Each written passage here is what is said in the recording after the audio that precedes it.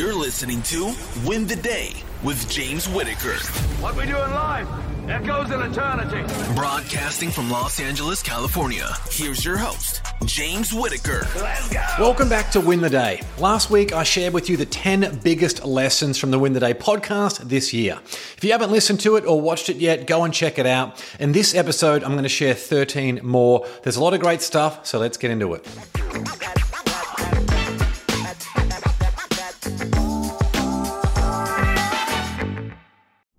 Number 1, understand the context of behavior.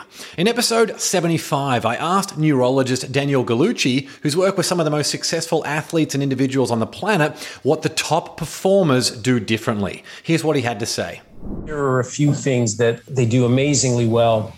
And one would be able to understand the context of behavior. People need to be able to understand, and these high-level performers are able to sort of understand the context of behavior at that moment in time. So saying, listen, it's totally normal for me to be feeling this way as I'm going to go up to bat with 60,000 people here, and I've just gone 0 for 8.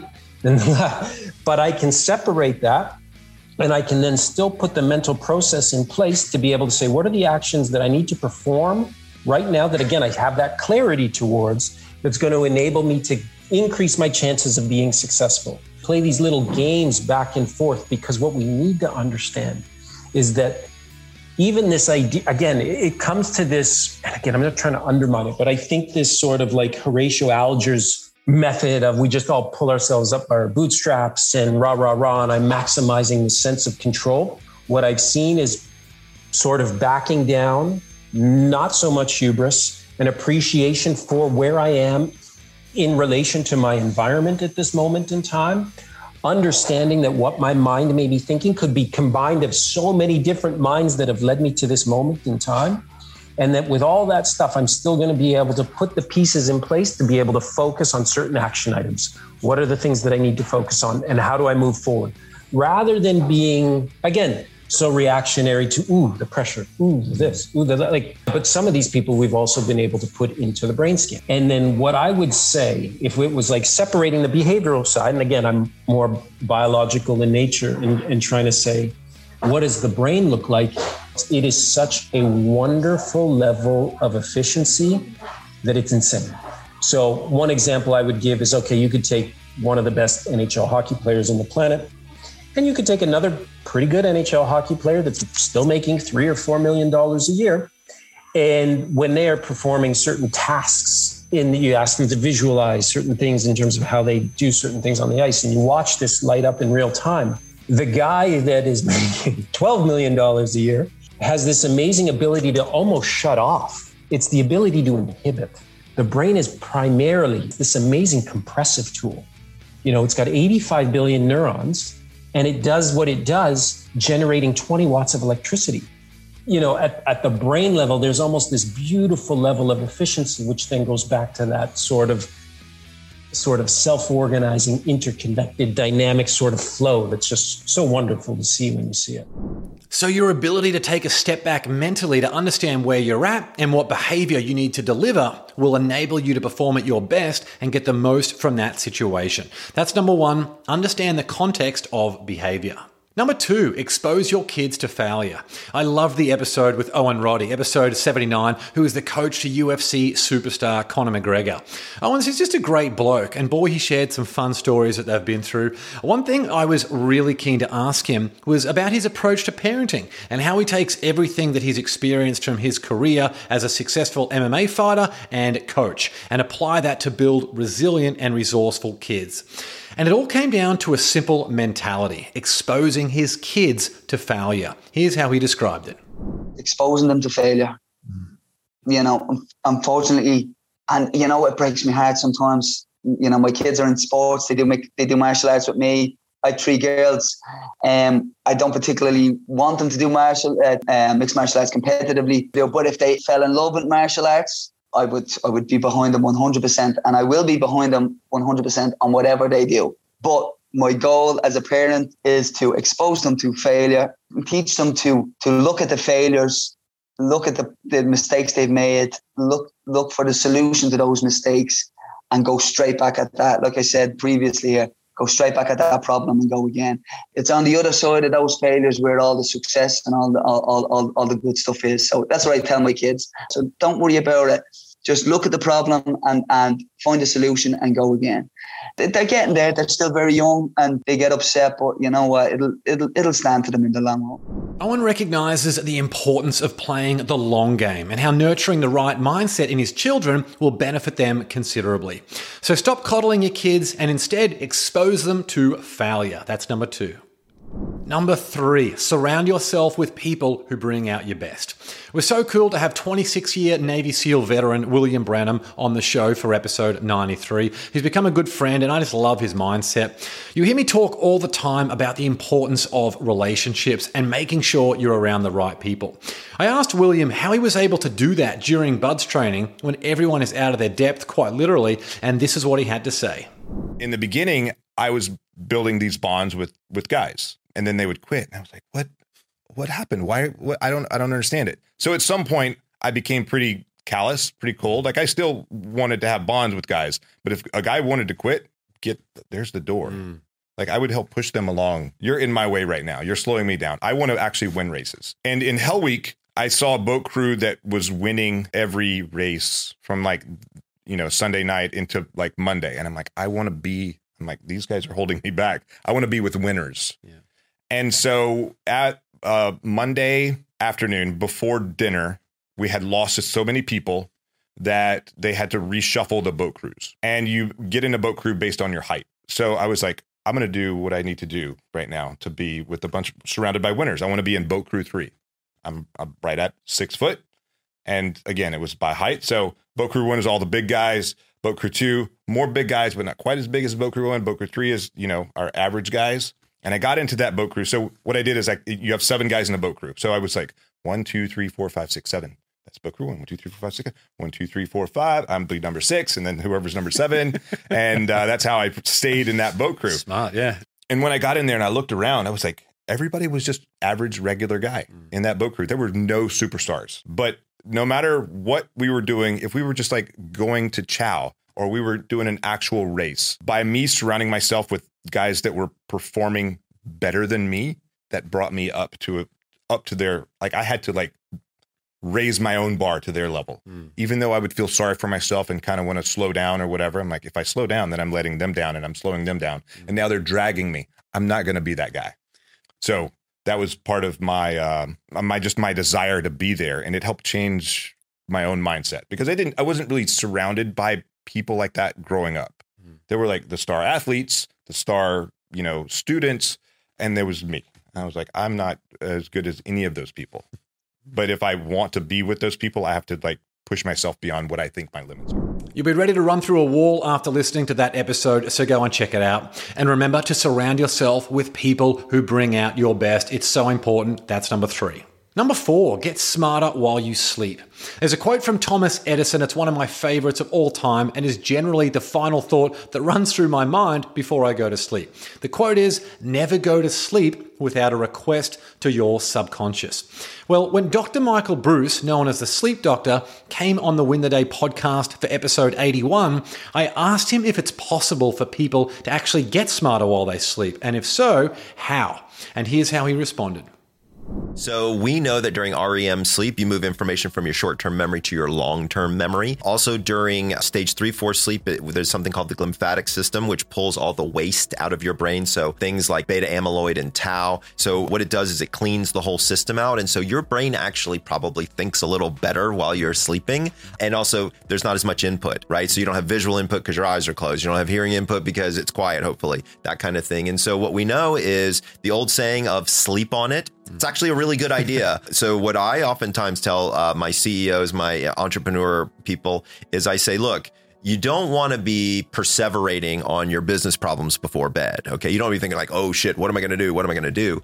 But if you have a problem, right, and you want to try to solve it, then instead of thinking about all the aspects of the problem, just say to yourself, I'd like a solution, and just allow the data to go to the places it needs to go to in your head. You will be pleasantly surprised when you wake up In many cases, if you journal when you wake up in the morning, a lot of my clients like to journal in the morning time to just kind of get stuff out of their head. The solutions will start to come. It's not going to happen immediately.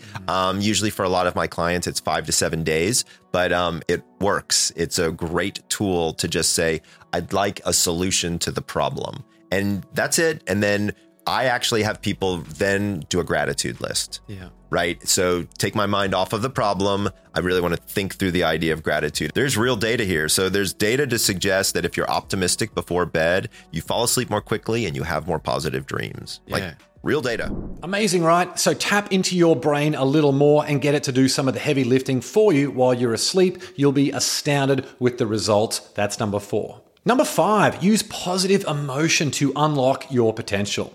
In episode 83, FBI negotiator Chris Voss, who is also the author of mega bestseller Never Split the Difference, came on the podcast and shared some fascinating insights around communication, negotiation, and high performance. Now, we've all been through a lot. Some people have been through a lot more than others, obviously, but we've all had extreme challenges in our lives from time to time that have crushed our spirit and completely destroyed us of hope. I mean, look at the last 3 years with everything that's gone on. But that doesn't need to be a life sentence. We need to find a way of getting back to positive emotion so we can use it as fuel. Here's Chris. It's a simple answer, but it's not easy. Like I learned on a suicide hotline, to get out of grief, you had to go from grief to gratitude. Everybody makes mistakes. Everybody gets hurt. It's a choice as to whether or not to live hurt. You're never going to get out of it until you ask yourself, what did I learn from it? Do you have to deal with it, or do you get to deal? Like the stumbling blocks, the things that are causing you problems right now, they're the gateway to a higher level life. What do I get to learn from dealing with this? And it's a it's a mindset shift. Anger will not get you to your highest levels of performance. It's got to be a positive emotion, gratitude. It might be elation, challenge. But you'll get fooled by anger because it made such a great difference in how you feel. And you won't know that the highest level of your performance as a human being has to cross into the positive mode. Now, typically, gratitude rarely pulls you directly out of despair. Gratitude rarely pulls you directly out of grief. There's usually an intervening step. But you're never going to get to be the fullest expression of who you are as a human being with anger. Just never going to get there. Chris is an extraordinary individual, so think about how you can apply that into your own life. That's number 5, use positive emotion to unlock your potential. Number 6, achieve financial freedom. I don't even need to elaborate on this one. You already know how much better you could make the world and your family and your community if you had more resources at your disposal, especially financial resources. But the route to financial freedom is something people never seem to look into with much thought. Here's how my dad, financial literacy expert Noel Whitaker, described it. Okay, 1, you must spend less than you earn. It's very simple. You spend less than you earn. Now there's a surplus. You invest the surplus. At the same time, you improve your skills by education, by self-education. As your skills base grows, your income grows, and you're on your way. 80% of people have no interest in improving their skills. 80% of people fall for buy now, pay later, credit cards. They're always behind. Now, if you're in debt every payday, you never get ahead of the game because you need to create the capital base. So I think, you must, A, not spend everything. You must start the capital base. It'll grow faster and faster, and you improve your skills and add to it. So yes, financial freedom is possible for you. You just need to remember that plan and execute it on it consistently. That's number 6, achieve financial freedom. Number 7, replace anger with calm. Life has a funny way of poking us in ways that can really disrupt our day. And if you're having a bad day or if you've got a lot going on, it's easy to respond with anger. But real power and real happiness comes from harnessing that anger and instead replacing it with calm. In episode 97, my good friend Danny Denham, who has spent a lifetime in war zones as a commando and a military leader, shared just how important that ability is. If you're angry, you're wrong. It's just that. If you're angry at your children, it's the wrong way to be teaching them. If you're angry at your husband or wife, it's the wrong way to get them to believe in your story and why you're angry. You've got to find a way of just not being angry. I tell James, we were we did the Breakpoint. We did some kids talks. No, we were talking to corporates. We're talking to people, all adults, generally. And we got a chance to speak to kids the other day, and we were the main focus was to let them understand the collaboration between mind and the body, and the junction between that's breathing. And we were saying, we've got them to do the plank, not warmed up, just, we know they feel right. You got them to do the plank for like 30 seconds, and 50% of them could do it. They could do it, but their mind was bored. They were like, what is this? I'm embarrassed, And then we got them up and we said, right, okay, so did your body give in or did your mind give in? And, they were like, what? And then we got them doing breathing techniques. We got them doing a few exercises to warm up. And then we did it again. And 100% of them lasted the 30 seconds that we asked them to do. And that was the lesson. The lesson is, if you breathe and prepare yourself, everything else becomes easier. You become stronger. So my lesson to the whole world is, if you're angry, you're using lots of energy, you're erratically breathing, you're frustrated, everything that's good about you is gone. If you could just take the time out just to take a couple of breaths, just like we do when we're under attack, take just a few moments, recalibrate yourself. We say in here, Breakpoint, breathe, recalibrate, and then deliver. Just put breath in between your reactions of anger, calm down, 2 or 3 breaths, and then speak what it is you want to say. I think if people started doing that, we would be out of conflict and we'd be out of war. One of the keys that the greats have given us, the Buddhists and stuff like that, is focus on the importance of breath, focus on the importance of calming yourself down and staying out of stress. If people could do that, the world would be a much better place. So next time you're struggling with something, focus on calm. That way you've got a much better chance of getting the result you're after. That's number 7. Number 8, see the potential in others even if they don't see it in themselves. I'm actually writing an article on this that's going to be published on LinkedIn next month, so go and subscribe if you haven't already. It's such an important concept. We all have vulnerable moments in our life when the wrong message could be soul-crushing, but the right message could spur us on to being who we are and having the impact we want to have over the long term. In episode 109, psychiatrist and FBI negotiator Dr. Mark Goulston revealed the moment that changed the trajectory of his life forever. And he said to me, Mark, you didn't mess up because you're passing everything, but you are messed up. But if you got unmessed up, I think the school would be glad they gave you a second chance. So the tears from the body blow turned to tears of, what's he doing? He's being compassionate. And then he said, and even if you don't get unmessed up, even if you don't become a doctor, even if you don't do anything with the rest of your life, I'd be proud to know you. So then I'm just sobbing, like, what is he saying? So he's seeing the potential in you, perhaps more than you could see yourself. Yeah. And given that I come from that background, that you're only worth what you can do, imagine you're feeling that. Imagine that you're feeling pretty worthless. And then he said, and even if you don't do anything, the reason I'd be proud to know you is because you have some goodness in you and kindness that the world needs. And we don't grade that in medical school. Maybe we should. And you won't know how much the world needs that until you're 35. And I'm looking away. I can hardly look into your eyes as I recall this. Mm-hmm. And then he says, look at me. And he points his finger at me and he says, you deserve to be on this planet and you're going to let me help you. I think if he had said, if I can help you, give me a call. I go back to my apartment and I might not be here. And so what happened is I picked up what I call the trifecta of hope. You're worthwhile even if you don't do anything. If there's something decent in you or good in you, you deserve to be here. So he saw an unconditional valuing of me that I didn't have to earn or perform. He saw a future for me that I didn't see. 35 years from now, the world's going to need you. And then he also went to bat for me. He stood up to the medical school and said, we're going to give this one a second chance. And he arranged where I would meet with the promotions committee. And I guess they were able to see something in me that I couldn't see.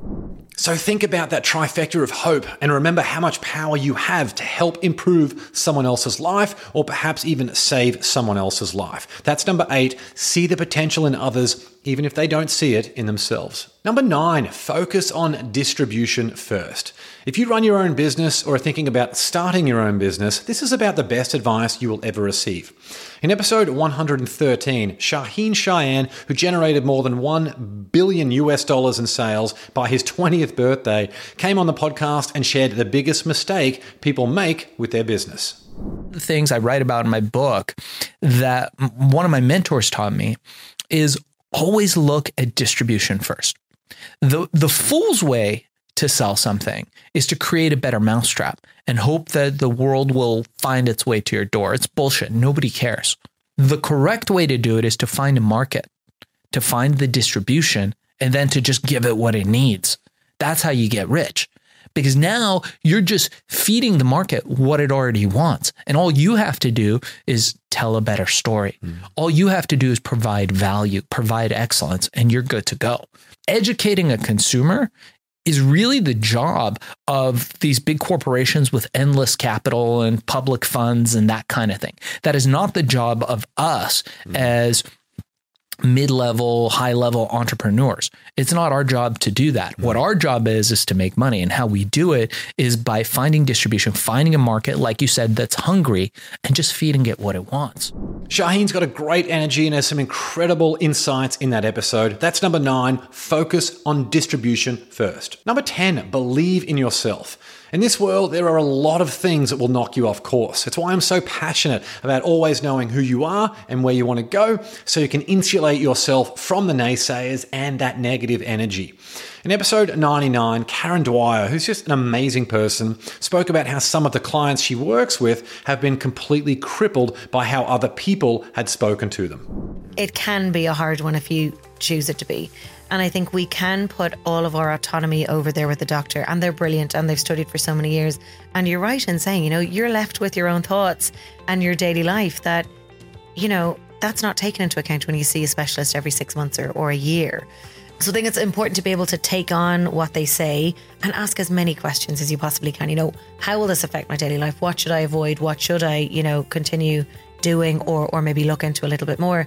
But I think having your own autonomy and drive and commitment to, what is the lifestyle that you want? How is it that you want to live, and not waiting for appointment to appointment to be told either good news or bad news.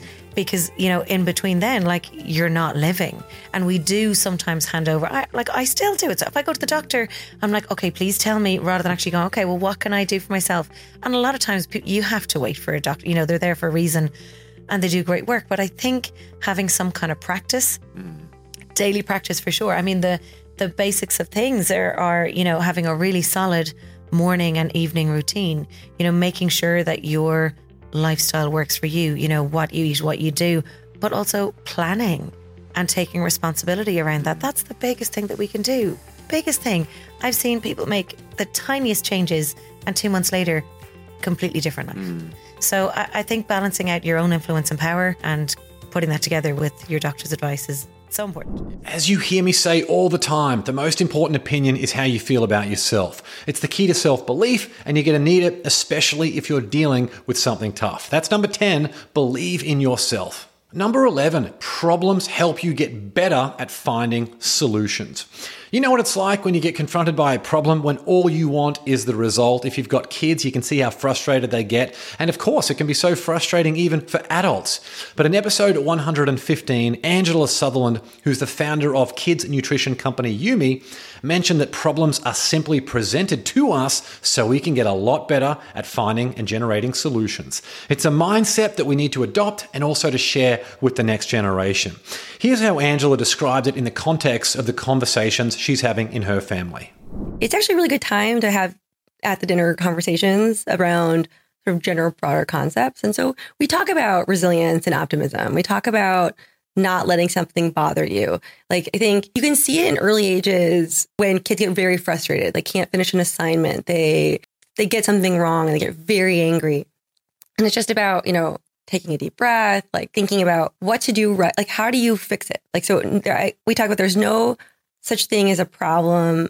It's just a way to find a solution. Kind of, it's like, how do we solve this? Nothing should stop you here, and I think, or it's little things like there's no losing, there's winning and learning. There's little things that we try to talk about so that way they see that life is a long journey. There's no moment in time. So today you might not have done as well as you thought, but you can learn from that and then you can still win. So the next time a problem gets in your way, be grateful for the opportunity to get better at finding solutions. That's number 11.